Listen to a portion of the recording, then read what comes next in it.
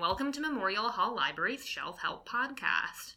I'm Stephanie Smith, a reference and cataloging librarian. I'm Justin Termini, a reference librarian. And in this week's episode, we are going to be talking about the library's adult graphic novel collection, which Justin, among his other job duties, is responsible for collecting. So where do you want to start, Justin? I guess just in general, I don't know, do you read graphic novels? Do you read adult graphic novels? Not often. I have read a few, usually as part of a book club, although every now and then I'll pick one up on my own if the topic looks compelling enough. Mm-hmm. I think because I'm not used to reading that way, it's almost like I don't read them a lot because it's almost for me like learning to read again because it's such a different mental process from just doing words on the page. And so I think in the same way that young readers will, maybe get frustrated with a book more easily, I have a little bit of that same thing where it's I haven't done enough of them to get fluent at it. But then because it's more of a struggle, I don't do a lot more, so I never do get fluent. Yeah. It's interesting. That reminds me of reading in a foreign language where it feels like work. Exactly. Until you get to a point where you can kind of fluently read through it. Yeah. Right. And so I think a lot of people maybe have this idea that it's just looking at pictures. It's easy. It's not really reading. And I would not agree with that at all. It's a different type of reading and it's a different type of literacy. Requires sort of different brain functions and processes. And so if something looks really compelling, I will do it. And I have almost always enjoyed the graphic novels that I've read. But I don't usually seek them out. Especially right now, I've mostly been reading ebooks still, and well, of course, you can borrow them as ebooks. For me, where it's already hard to sometimes parse the visual representations to then shrink that onto a phone size screen. Yeah. I mean, it's for the same reason that easy readers have large print because kids' eyes aren't used to deciphering letters yet. It's kind of the same thing for me. I'm I can't, I need the big picture. When I think with graphic novels, it's so interesting too, because even we have a stack of them here, and they're not constrained by format like a novel would be. Right. So some of them are bigger, some of them are smaller, some of them take on different dimensions, and that's so based on the actual art that's inside. So to constrain it to a phone or even a tablet is kind of unfair to the artist in a lot of ways. Definitely. I've never really played around with the ebook versions of graphic novels. I mean, it's great. It's a great way to be able to access them. Right. Because they're generally a little more expensive than books. So I think, I don't buy them myself really. I get them pretty much all through the library with the rare occasion, the rare exception. Right. So, yeah, I mean, I guess the ebook version of it could make it more accessible to people, which is always good. Yeah. But an interesting, so there's a book called Understanding Comics by an author called Scott McCloud, who is a graphic novel artist who did a more kind of famous work in the 80s. He was kind of famous for taking American-style comic art and then Japanese-style manga art and kind of blending them together. And then he later did this book called Understanding Comics, which was him kind of breaking down what it is as an art form, how to read it, what the visual vocabulary is, and it's done in the form of a graphic novel. So it can almost be it's an instruction manual, which I'd hate to say to somebody oh, you don't get your graphic novels, here, read this instruction manual. It makes it sound awful. But it's interesting because it's really engaging. Yeah. And he has this really great point that always stuck with me of it's an art form that's almost in between the written word and film. It's somewhere because, the way your brain registers it, it almost reads it like a film, but then it's interesting because you can go at your own pace versus a film is you're just a passive kind of captive audience member. A graphic novel, you can go, I mean, theoretically with a film, you could rewind it or whatever. Right. But with a graphic novel, you can go back, you can linger on a panel, you can spend more time with it. And then there's that interesting thing of there's what goes on in between the panels. Right. And even how the artist chooses to represent action. One panel is a person standing at the door. The next panel, they're outside. And your brain is obviously they walked through the door. Right. And in film, you get that a little bit because there's cuts. But it's not quite as definitive to the art, I guess, as it is with graphic novels. Right. And you would never have a film with that many cuts. I mean, if you think even if you think of a graphic novel, like, in terms of scenes, you know, like, you have film scenes. I mean, it would be like having 10 cuts in one scene. Right. And I mean, there's a technique called a jump cut in film where, like Martin Scorsese famously would, but it's more to get a psychological effect. Like if it's somebody staring at themselves in the mirror and you keep cutting to them in different positions, then, that's telling you something and it's making you think something. Right. But you wouldn't just have a person walking down the street and randomly keep cutting. Yeah. Unless you really wanted to say something. But with a graphic novel, you can do that. Right. And you sort of have to because, you can't...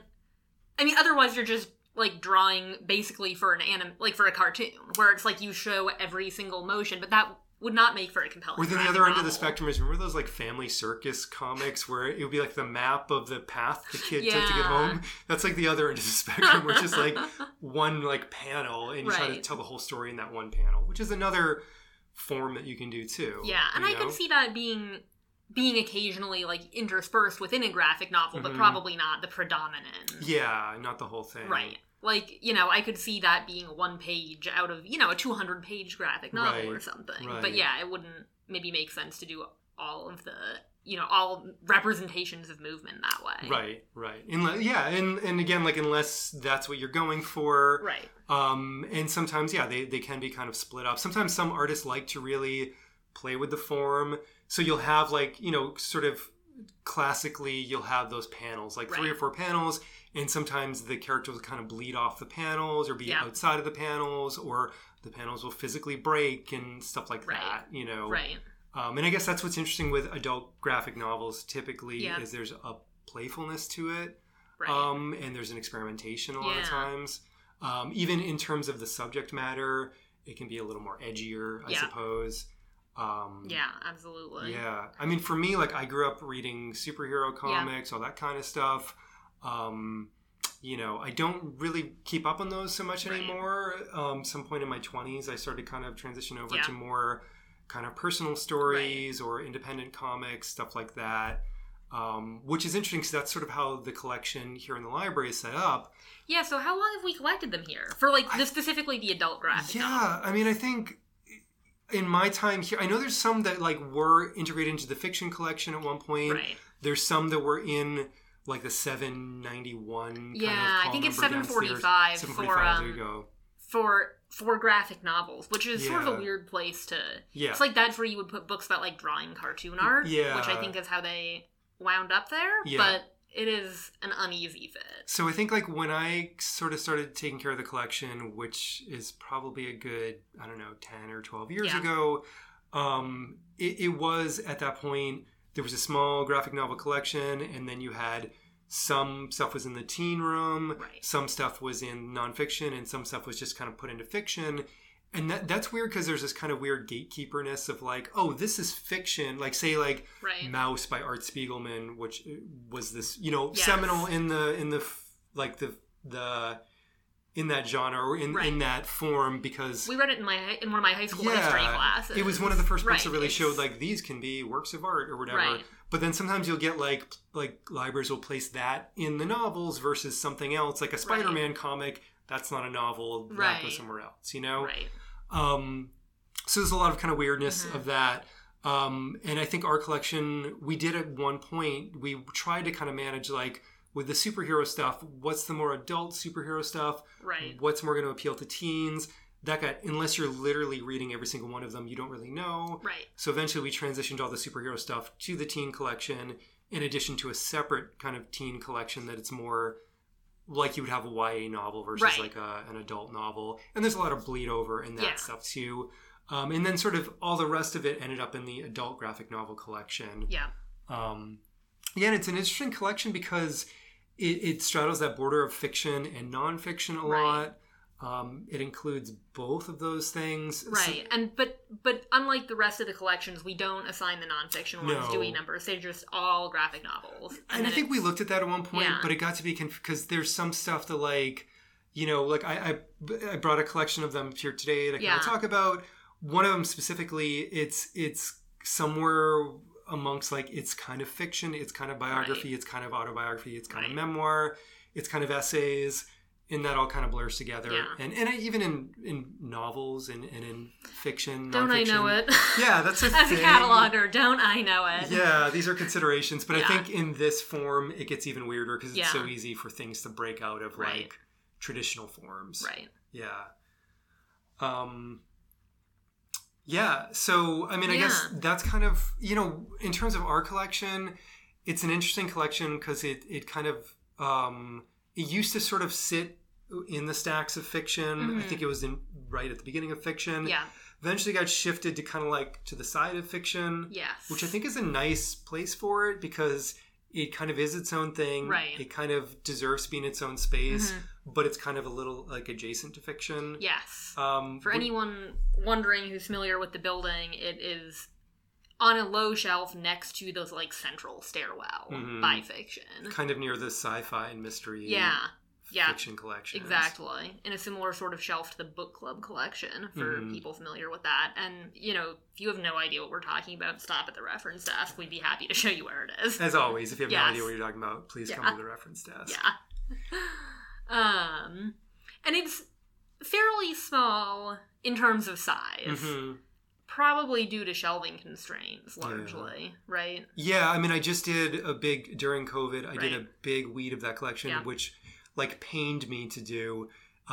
This is the first time I've been like fully in charge of a collection, so I never had to. I've weeded, the general nonfiction before, but never like I remember ordering this and it's so great, but only 2 people have read it, and we've had it for 4 years, and you have to let it go, and that's hard. But then you have to think, you want to make room. Like it was literally overflowing, exactly. And again, because like some of them, there's not a standard format. It gets really kind of crammed, and it can be a mess at times. So it's been fully weeded. It's still kind of bursting at the seams a little bit, but hopefully the ones that have been weeded will find new homes at the book sale. I hope so. Yeah. So. I hope somebody who's really into them went to the book sale and was like, cashed in on that. Yeah, I mean, like you said, they do tend to be pretty pricey. Because basically they're art books. Yeah. I mean, the paper quality has to be better, and of course all of that color ink, like they're more expensive to produce. Yeah. So finding them at the book sale can be a great deal on them. And often, I mean, the artists that make them spend years and years and years making one book, just because it's very labor intensive. Yes. Yeah. Absolutely. So what are some of the new ones that you have brought to talk about? So I kind of went through, not specifically new stuff, just kind of, I wanted to get a general sense of some of the stuff that's in the collection and just kind of the big sort of span of different types of books and different subjects matter that it covers. One of them this is actually a new title. I just finished it this morning. Yeah. It's called Seek You, A Journey Through American Loneliness by Kristen Radke. This is her second book. Okay. The first one was called Imagine Wanting Only This. Came out a couple years ago. Mm-hmm. That was really great as well. This one's an interesting one because it's one of those weird ones that kind of doesn't really have a precedent before it. It's like an essay. It's like a personal essay that blends into a meditation on the conception of loneliness and what that means for American culture. To me, I liken it. Not to get too heady with this stuff, but there's sort of a subgenre of film that's sort of the personal narrative essay film. Like a famous filmmaker for this would be Chris Marker or Agnes Varda, who just died in the past year or a couple years ago. These are like French filmmakers who kind of came out of the 60s, and basically they would use a topic as a jumping off point to then kind of just ruminate on, taking different paths from that topic, talking about other topics while also sort of talking about their own lives in a way. And that's kind of what she does in this book, which is really fascinating. I'd never really read a graphic novel specifically like that. It goes into all kinds of places. It deals with COVID stuff. Yeah. It deals with like the isolation a lot of people dealt with through that. So it's very current. Yeah. It deals with some political stuff. She does a lot of looking at sort of psychological research. There's one whole section on the researcher who did this famous study where they took monkeys and basically like just raised them in like a cage with no parent or no anything, and shows the ways that kind of really damaged their psyches and damaged these monkeys.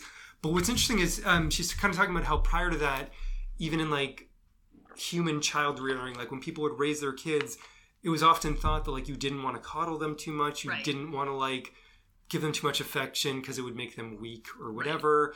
And that really, these studies kind of like changed the way that people raise their children. Yes. But what's interesting is this goes into the actual scientific research that did that and the way that affected his own marriage and the fact that he was isolated from his own family.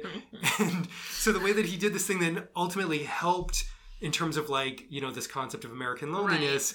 It helped sort of future generations, but it destroyed his own family, which is really interesting. That is interesting. Yeah. Yeah, I mean, it definitely sounds like a wide-ranging work. Yeah, but all sort of ultimately circling back to kind of the, like the title says, the sort of central theme of loneliness. Mm-hmm. But coming at it from, you know, a scientific perspective, a cultural perspective, a personal perspective. Mm-hmm. I'm sure more as well. Yeah, yeah. It's kind of done in like almost like little segments or little stories, but they keep kind of dancing around this one subject and ultimately just kind of coming back together, back to it. Sort of like multidisciplinary or interdisciplinary or something. Yeah. That sounds really interesting. Highly recommend that one. That was really one of the better things I read this year.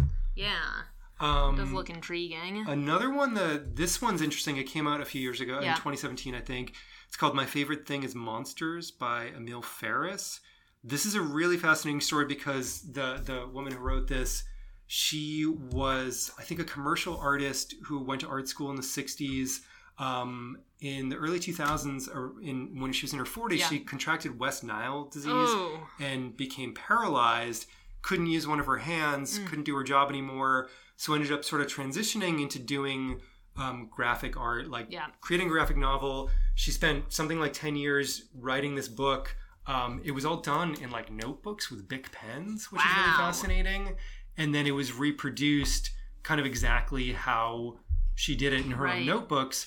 And the story, it's kind of a memoir. It's kind of about her own life of growing up as a Latina in, I think it's in Chicago in the 1960s, but also being a lesbian, having like trans people in her life.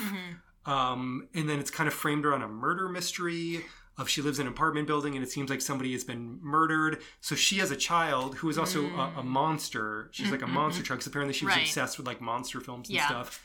As a kid, she and her friend so she's like a werewolf. Her friend is a Frankenstein monster and they have to investigate this murder mystery. But again, it goes all over the place, ties into like the politics and the cultural movements of the time. And then weirdly, so I guess like she wrote this thing, was a complete unknown. Yeah. It got picked up, I think it was Fantagraphics, which is one of the main publishers in graphic novels. Fantagraphics picked it up. Huge, like in that small world of graphic novels, a lot of hype over it. Yeah. And then it got held up on in the Panama Canal because of some shipping issue.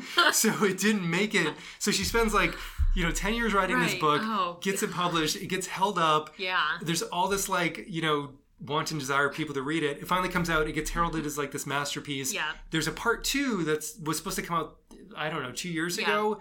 And like a similar thing, I think COVID set it back. Man. I think it's finally supposed to come out in September. Okay. Fingers crossed, exciting. Who knows? Yeah. But hopefully it wasn't held up on that ship that got stuck in the Suez Canal. It's probably on that ship. Yeah. So another highly recommended one. Yeah. Completely different from CQ, like 2 very, very different books. Right. Well, and I mean, 2 very different artistic styles, too. Yeah. I think a lot of people who aren't familiar with graphic novels might be imagining that they're all, like, in the artistic style of a sort of, typical superhero comic. And, I mean, some are. Some are, yeah. But they don't have to be. I mean, it can be just as varied as writing styles, in a typical novel. Yeah. And some artists, too, will use different styles in different books. I mean, a lot of them will have a sort of their style, which becomes iconic if it's, like one of the bigger artists. Exactly. Yeah. But, I think, you were saying, just the fact that, like, these were done with basically a Bic pen obviously gives them a different look than something that, an artist did using computer software or with pastels. I don't know if that's been done. I assume so. Yeah. Oh, definitely. Or whatever. The medium makes a difference.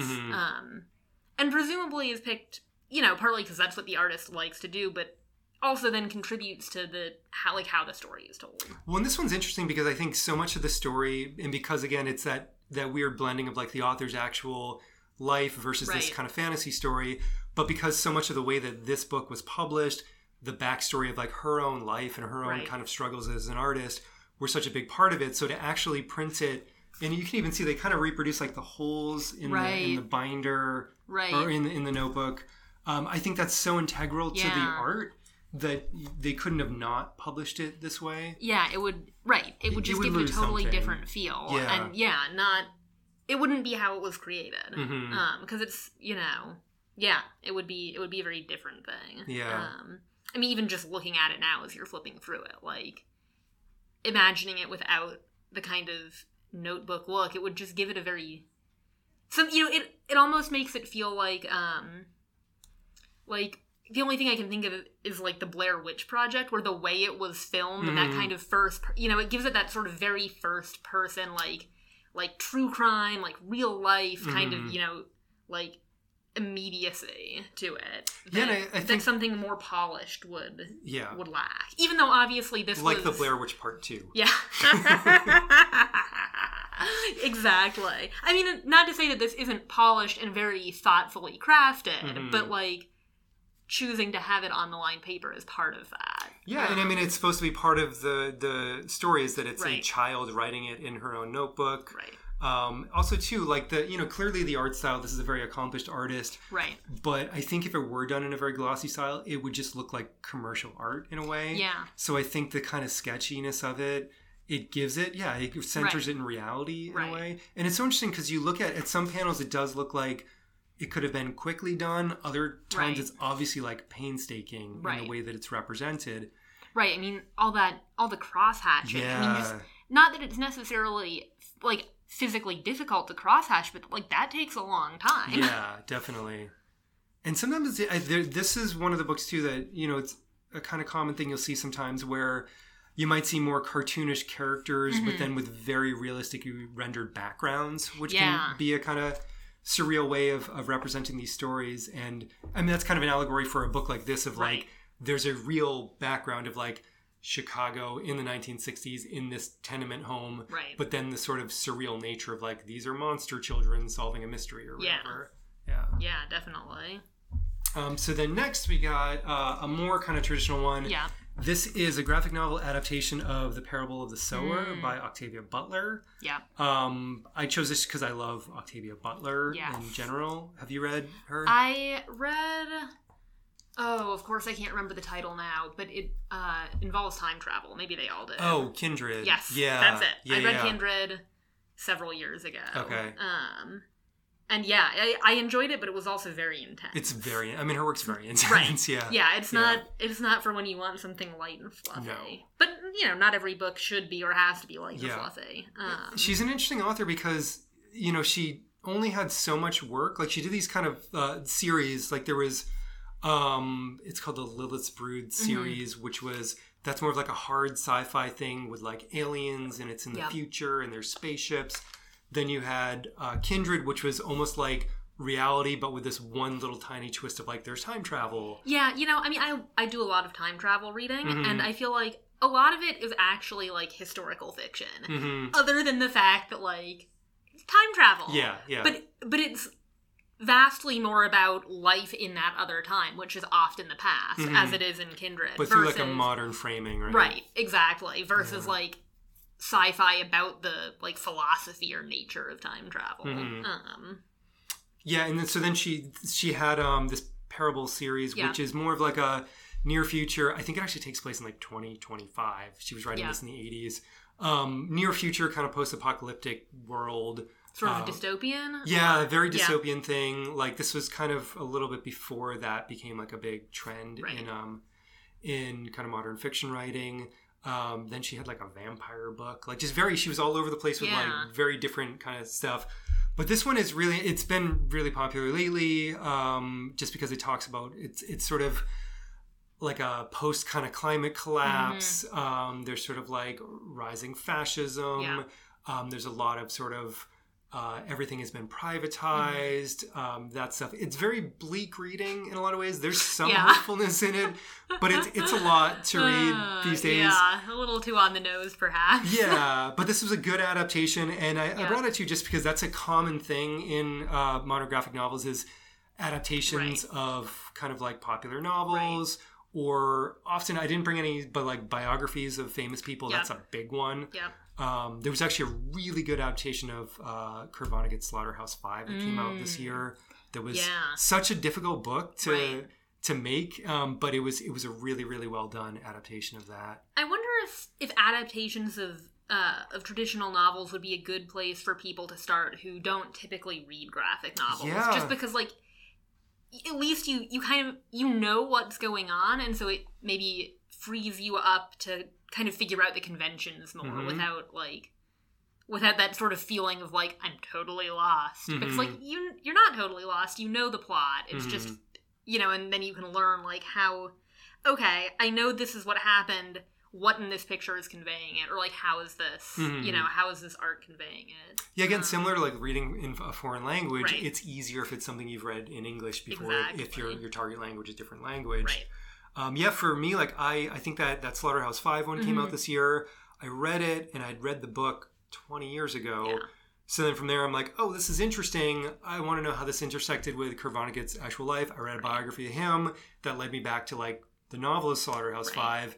So yeah, and it was interesting to read the two almost back to back because the graphic novel really did sort of play with the graphic novel format, and it was able to bring stuff to the like that you don't necessarily get from the novel, which can be good and bad. Sometimes it's somebody kind of going too far off of like the author's original intention. That one I think did a really good job. This one I think this Parable of the Sower does a really good job of that too. Sometimes it doesn't work. Sometimes you just open it up, and if it's a novel you've read, it's like, I don't see the character looking like that. And it can be... which is, like, you know, like a film adaptation. Exactly, the same problem you can run into with film and TV. And even what you were saying about sometimes, like, going a little bit further from what you think the author intended, I feel like that's a problem that could happen with translated novels, too. Yeah, definitely. You know, and maybe you've read the original and then you read the translation, or you know, maybe you're never going to read the original because you don't know that language, and then you have no idea how faithful the translation is. Yeah, or even just like multiple translations of a work, and there's ways that like, you know, the translators will have their own biases in there. Exactly, they'll make different choices. Yeah, or just bringing up different shades of the narrative and lowering different shades. Absolutely, yeah. So I mean, it's basically just, you know, it's another type of translation with the same pros and cons. And it's that interesting thing too of like it's similar to like a film adaptation, but it's a little bit closer to the original novel kind of narrative. So it's interesting to kind of see it's like it's a mini step from like a novel to then a graphic novel, then up to like a film adaptation. Not that that's always the final goal, because some things should never be made into film adaptations. No, some of my favorite books, I just, you know, I'm like, on the one hand, I'd love to see that as a film because it would increase the audience for one of my favorite authors, but I'm like, I just can't imagine how you could possibly make this into a film that would work. Yeah. Like, without just drastically changing the story. You know, sometimes the way something is told just doesn't translate well from one media to another. Yeah. I feel like especially if it's something where there's like a lot of internal narration, you could definitely translate that to a graphic novel. But to translate that to a purely visual form, that, I mean, unless you want a movie that's all voiceover. But even in a graphic novel, it's hard too, because if it's all voiceover, it's a novel with pictures. Then, exactly. You know? Right. It's a different deal. Yeah. I mean, some stuff just, it's not meant to be. Right. Yeah. So then the next one I brought, this is more of a straight up sort of nonfiction. This is Kent State, Four Dead in Ohio by Derf Backderf. Interesting name. He had an interesting a previous book of his first one was called My Friend Dahmer. So he actually went to high school with Jeffrey Dahmer and was friends with him. Is that, I think there's a movie of the same title. There was a film made out of that. Okay. Yeah. Which that was a really interesting book. Yeah. His next one was called Trash, which was about he worked as a garbage man. That was really interesting because, and I assume those are both graphic novels also. Yeah. The Trash one was cool because it was the narrative of him being like a kind of angry 20-something garbage man, but then it would intersplice it with like kind of facts and stories about like sustainability and like it's very bleak too. Like it's talking about in general where trash goes, where we think it goes, where it actually goes. Right. It's a bleak one, but really, really worth reading. Yeah, sounds right up my alley. This one was interesting because it's the first one that he did that doesn't relate to his own life, other than I think he's from Ohio. Right. But he did a massive amount of research into the killings at Kent State University of the 4 students that were killed by the National Guard. It's really good. He does do a good job of trying to kind of show all sides as best as one can. Yeah. So there's characters who are like National Guardsmen who are. He does a really good job of illustrating how those were like, young people who were like the peers of these college students, just kind of being on different kind of sides of the train tracks or whatever. Yeah. It's good. It's sad, of course. Obviously, anything that ends in something like that. But it's really interesting to see. It almost like, he lays out like the map of what was happening that day. Right. I'd never read that much into this incident. Yeah. So it's really, really fascinating. And again, because of the graphic format, you can literally, if you're reading like a book about this, you'd have to sort of make a mental map in your head of where everything was. And he really gives you a sense of just how chaotic things were based off of what the actual geography of the place where this took place was. Yeah. So really, another highly recommended one. And it's interesting because that is all in black and white. Yeah, yeah. I think he only works in black and white, which is sometimes... It does give it a more kind of stark nature. Yeah. But, some artists, I guess it's just, maybe they literally just, like, don't want to deal with color or it's more expensive. I know if they're coming from, like, the indie kind of comic world, it might be different now with more people doing stuff like computer... artwork, but back in the day when you literally had to like pencil, like the process would be pencil out your work, do it in ink, then fill it in, and then if you're lucky, you would have somebody who would color it, or if you're working as an individual, you'd have to color it yourself. Right. Never mind all the hand lettering. Yeah, definitely. So yeah, it also kind of evokes a black and white film. Yeah, definitely. I feel like there's this idea that a lot of us have, especially as kids, but I feel like it kind of sticks to adulthood that, like, because, like, black and white was the sort of original form of film and sepia was, like, sort of the early photographs, you have this idea that, like, life in olden days actually happened in black and white, which is obviously insane. Yeah. But, like, I feel like it kind of, it is, like, a real sort of just vague sense, and I feel, that might be part of it, too, just to be like, It also makes me think of a newspaper. Yeah, definitely.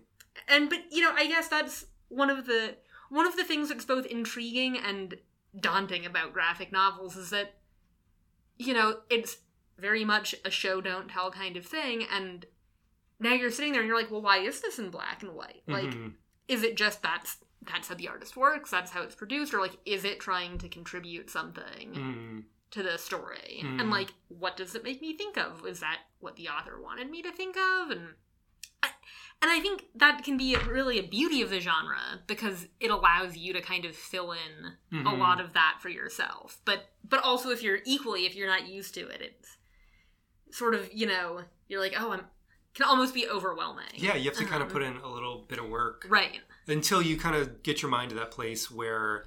because I know in that Scott McCloud book, that Understanding Comics books, he makes the point that, like, just like editing in a film where unless you're intentionally trying to jar the audience, good editing should be under the radar. Like, you shouldn't notice that the film was edited. And in a lot of ways with graphic novels, again, unless you're trying to kind of bring attention to the fact that this is like a drawing on a page or these are separate panels, the idea is that you read it like a film. You just... read through it at whatever pace you would read through, and your mind kind of absorbs it almost like a dream or something. And maybe just for me, because I haven't done it enough, like I'm not able to do it unconsciously yet. And so I can get kind of not tripped up necessarily, but just sort of drawn out of it by being like, okay, but like, what is this trying to do? Rather than being absorbed into the narrative. Which can happen with books too. It's why I don't read a lot of like literary fiction, because I feel like that tends to pull me back out. I kind of get tripped up on, like, well, what are they doing with the language? Yeah. Which is, I mean, fine. It's just not my personal cup of tea. Yeah. Yeah, it's interesting with literary fiction because that's part of the nature of it. Like, it's not just a straight kind of telling of a story. Like, you're meant to really play with the language and see what the author's doing with the language. Right. Which, it's just not personally what I'm looking for in a book. Yeah. And, graphic novels, I mean, I'm sure some of them are meant to be that way. Just like, there's literary fiction. Why not? I don't know if you would call it a literary graphic novel, but, like, maybe I don't know. I mean, graphic novels come from an interesting kind of place because with the term literary fiction, there's also some kind of weird degree of snobbery in that. Absolutely. So it's interesting that graphic novels have, for a long time, just been treated like they're second class in general. And they still are to some level because, it's just comics. Those are for kids. So I think you maybe have a little bit less. I think most of the people who are creating these graphic novels probably don't turn their nose up at like a Spider-Man comic. Right. They probably have some love for that, if not like actively are really into superhero comics, just because I know somebody like Art Spiegelman who did Mouse, who, again, foundational for getting these taken seriously. His roots are in like superhero stuff too, So I don't know if there's anything that would be considered like this is a literary graphic novel versus more like a mainstream one. Yeah. You definitely could find. I mean, it's one of those things. I guess what is literary fiction? Like it when you read it. I guess. Yes. Absolutely. And so much of that is like your own concepts of what that is. For sure. Thankfully, we don't have like a literary fiction section here. Oh, yeah, that would break my heart. Yeah, that would be very pretentious. And, no, I would not be into that. I mean, I personally have. I don't even love that we break out mystery and science fiction and short stories. I would kind of rather just have all fiction, just fiction. Yeah. And then like it's up to. I mean, I'm sure anyone who loves mysteries is very angry that I'm saying. Yeah, because they want to browse those collections. It's so hard, that balance of like what makes... But, like, what about fantasy? Why don't we call that out? Well, that gets like just kind of thrown into sci-fi, right? Sometimes it used to here more, and in recent years we've moved away from that, and now if it's fantasy, unless it's a series that has been ongoing and was previously in sci-fi and we haven't moved it over, we do try to put fantasy just in fiction. Okay. But like... what about suspense? Mm-hmm. Why do we call out mystery and sci-fi but not other genres that in my mind are equally major, like romance? It's also like, why is like horror in fiction but not? That's technically fantasy on some level. Right, it can be, or it can sometimes be sci-fi. Right. Should we just say, you know what, that SF in the call number now is speculative fiction and we are going to put fantasy and horror there? Mm-hmm. It again gets that idea of like... it gets dicey. Fiction versus genre fiction. Right. And that's kind of against snobbery. It's interesting talking about Kurt Vonnegut before. Mm-hmm. I mean, he was one of those guys that was able to kind of transcend genre fiction, even though he was writing science fiction. Right, but does his stuff get put in science fiction? No, it's literary fiction. Not usually. Right, because it's... Right, I mean... Ian McEwan wrote a novel about robots recently. Mm-hmm. Did that get put in science fiction? No. It's robots. Right. Like, that's science fiction. Yeah, of course. Like, I'm sure if you asked him, I would hope he would say it's science fiction. I would hope he would. Maybe not. I don't know. Yeah. But it's interesting, like Octavia Butler, like that's a lot of that's literary fiction in the writing in a lot of ways, Right. Very much so. But because it's about aliens and whatever, Yeah. No, there's...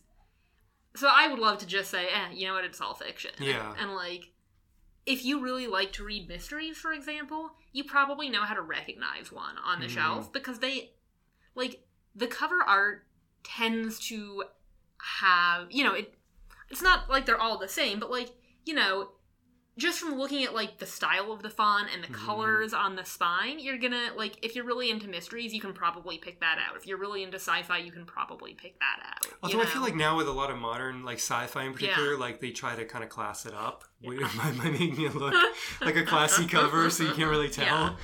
And that's, again, that could be that breaking down of those boundaries of, like, well, who's to say it's a sci-fi novel, even though it's about robots. Right. We're practically living in the age of robots already, and people going to Mars or whatever. So that's true. Maybe that'll all be reclassed as fiction someday. Yeah.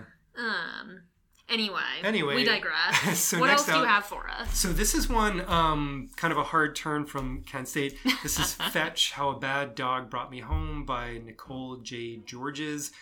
It's a graphic memoir, so this is one that's just straight up a memoir in graphic form. Her work I really love. She came out of like the underground comic scene in I think Portland, Oregon area. Mm-hmm. She's written a few books. This one, just as a dog person, it really kind of captured my heart.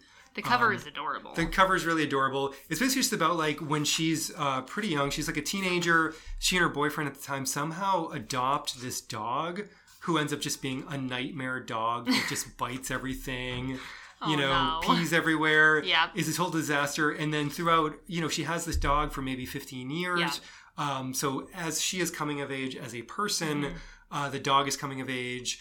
She ends up growing to just love this dog like she doesn't love another being. Yeah. But the dog is just always... the cover is just like the dog wearing one of those cones. So clearly it did something bad or it got hurt somehow or whatever. It's really, really tender. Really heartbreaking. The dog, passes away at the end. That's why I don't read books with dogs on the cover, because the dog always dies. There's like a website, I think, called The Dog Dies. Probably. And you can search and see if like an animal dies in the movie or whatever. Yeah, so that sounds right. Yeah, it definitely, it's I think she gets another dog in the end, but it's very sweet, but it's a difficult read if you're not into, the life cycle of a dog, I guess. But yeah, again, I feel like if you're not, then you've probably learned by now that, like, if there's a dog on the... There's a sad-looking dog on the cover. You learn that in grade school when they assign, like, Shiloh and where the red fern grows. Yeah, don't read it. Right, you learn that pretty early on, like, if there's a dog on the cover, it does not make it to the end of the book. Yeah. I actually, like, recently...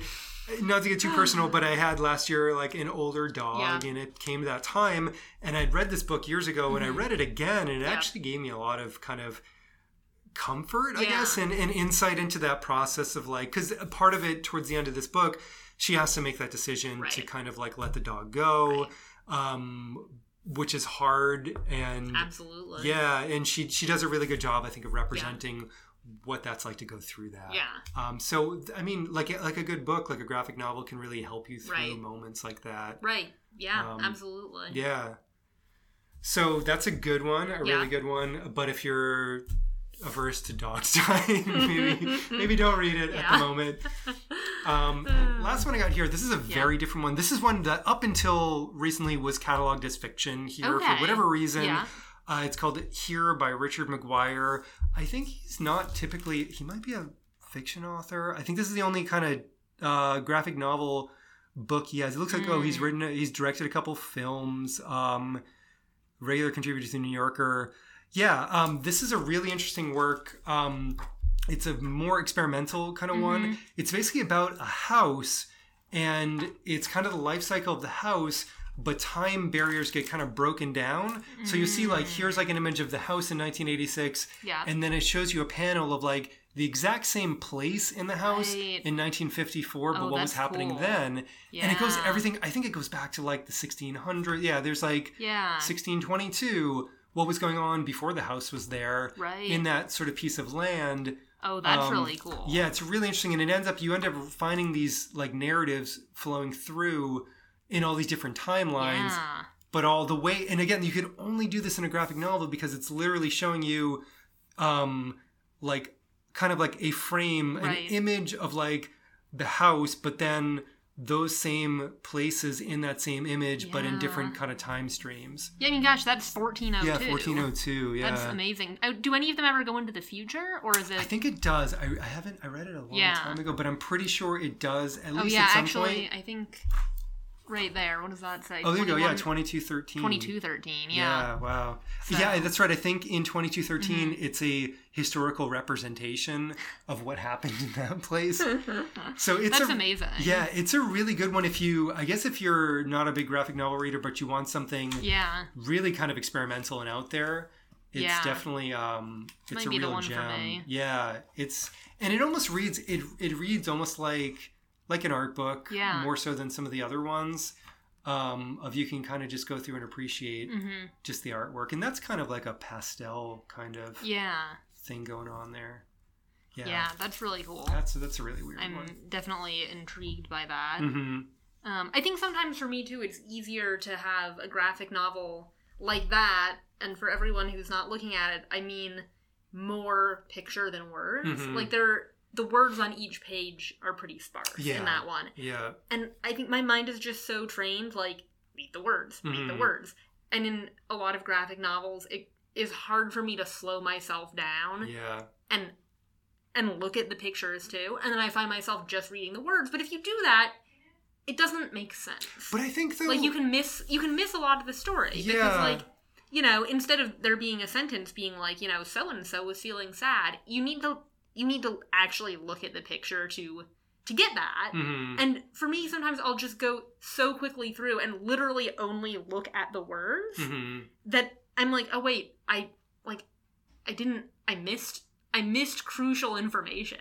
I mean, I think the way I think about that is the same, probably similar to like literary fiction of like, you could take a literary novel and you could read through it and read at your regular reading pace, and you're going to miss a lot of the beauty of the words, but you're going to get the story. Right. And then maybe you can go back if you wanted to really just kind of embrace the language. And with graphic novels, I tend to just read through at a regular pace. And I feel like, according to that Scott McCloud book, he says that you're kind of just subconsciously absorbing the imagery and everything. And again, maybe I should try that. Yeah, like you're kind of processing it like a film. Right.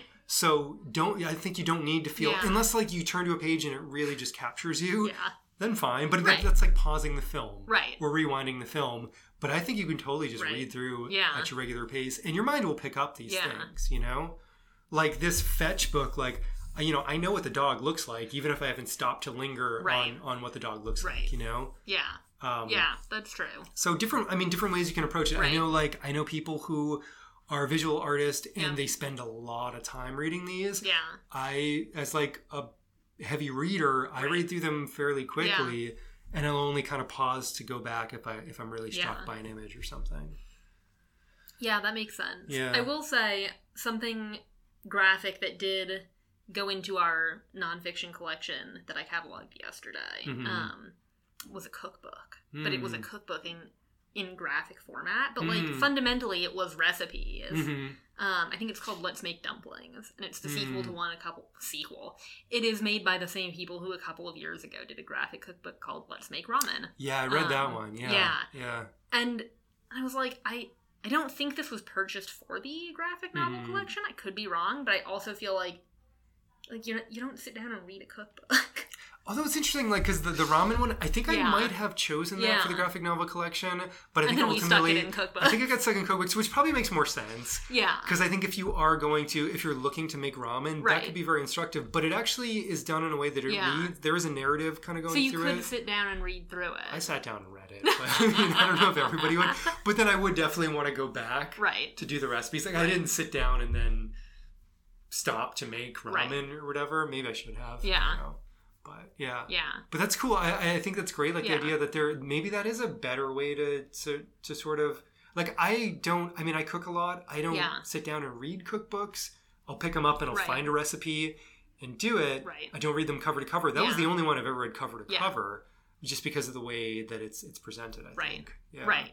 Yeah, right. There's more of that narrative through it. I mean, I do think there are some other cookbooks that sort of have that going on, but again, I don't know if anyone actually reads through them, where it's sort of like, you know, there'll be a few pages of narrative about their history with food, and then there'll be some recipes, and there'll be some pages of, you know, more narrative. But yeah, does anyone...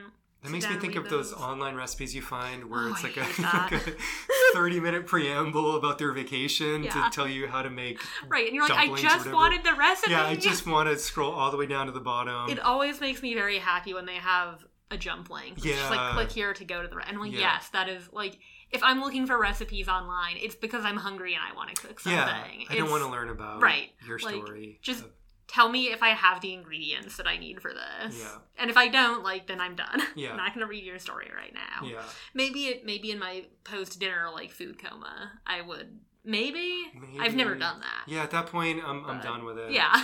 I guess there's an advantage of cookbooks. You can just flip right to the recipe and not have to worry about that. Yeah, I enjoy... I don't borrow a lot of cookbooks, but I do enjoy flipping through them when I catalog them. Yeah. Especially if they have good pictures. Yeah, that's key. It's unfortunate to catalog them right before lunch or dinner. Yeah, that's not a good idea. No. Anyway, so yeah, there are 2 graphic cookbooks lurking in our regular cookbook collection, for anyone curious about that. You know, I don't know that would be a great way into graphic novels, but... No, it's probably not. I mean, I guess but it might be a fun diversion. I think the idea of, like, instructional manuals that are done in graphic form, and I can't off the top of my head, I know I've definitely...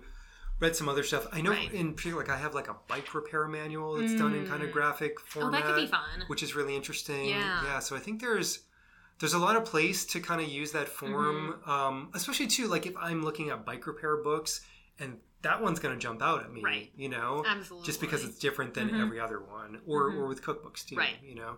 Well, and I think sometimes too, especially if it's sort of about a hands-on topic, it can be very helpful to actually have it in a visual format, you know, like sort of like watching a video of someone doing a half double crochet stitch versus like trying to look at a diagram of it and be like, okay, for like, you know, hold the yarn this way, and like it's a visual thing, you know, whereas if you can actually have it laid out in a series of pictures, that might be better or might be more comprehensible. Yeah. And I think with instruction manuals, they tend to be kind of antiseptic. You know, there's not a lot of personality. Not always, but like usually not. So I think just that graphic format, by its very nature, they tend to, usually there'll be some kind of narrator. Yeah. Either it's a representation of the author or some character or like a giant cat or something. I don't know. But like leading you through that. Yeah. And I think it can make it feel more approachable and more personable. Yeah. Yeah, definitely. Well, that's a great overview of that collection. I feel like a lot of people don't know it's there, or maybe feel like it's not for them, or, you know, just like anything that you're not familiar with, it can be kind of intimidating. But hopefully now, people will maybe feel more inspired to check it out. Or, I mean, there really is something for everyone there. Yeah. Like you've just given a very wide array of books. You know, biography, more straight nonfiction, kind of, you know, multi-genre, horror, or whatever. There's really a lot of options. Yeah, definitely. Just like with, you know, novels. It's interesting now that I'm thinking about it. It's almost like that ideal vision of a fiction collection we were talking about, where you basically just like everything is just graphic novel. I think at one point it was graphic fiction, and then we realized like, well, these aren't fiction. Right. I mean, they may not even be novels. Yeah, not even novels. But I think there was talk at one point about changing it just to graphic, which probably would make more sense. It might, although then if you, like, graphic sounds like it could be, like, an explicit content. Oh, that's true. That's a good call. Yeah, you probably don't want that. That's a good point. You know, that's probably where we got hung up on that before. That would be my guess. Yeah. But there's something beautiful about like a collection like that where you can go in and it's every genre you can imagine, even every form. There's no kind of real barriers between fiction and nonfiction. It's just you pick it up and you're either intrigued or you're not. Exactly. Yeah. So hopefully this will inspire some people to check it out. It's a great little collection. I'm kind of tempted to read the last one here by Richard McGuire about the house with through different periods of time. Yeah, that's an interesting story. Yeah, that appeals to me.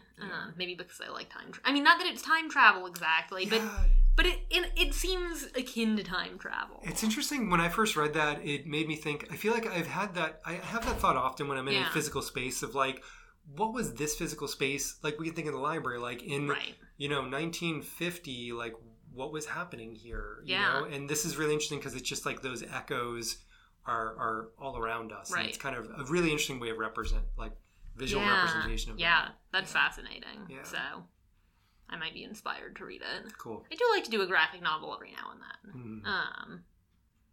They can be fun. Yeah. So, like, can I remember the last one I read? No. But that's probably a sign that it's time to read another. Maybe it is. So. Yeah. All right, well, thank you for joining me on the podcast. Of course. People listening obviously have found at least one place to listen to this podcast, but if you're looking for more options, you can find us at mhl.org/podcast, on Apple Podcasts, Stitcher, and Spotify. Justin Termini is also our producer, so thank you for producing the podcast, and we hope to catch you at the next episode. Bye! Bye!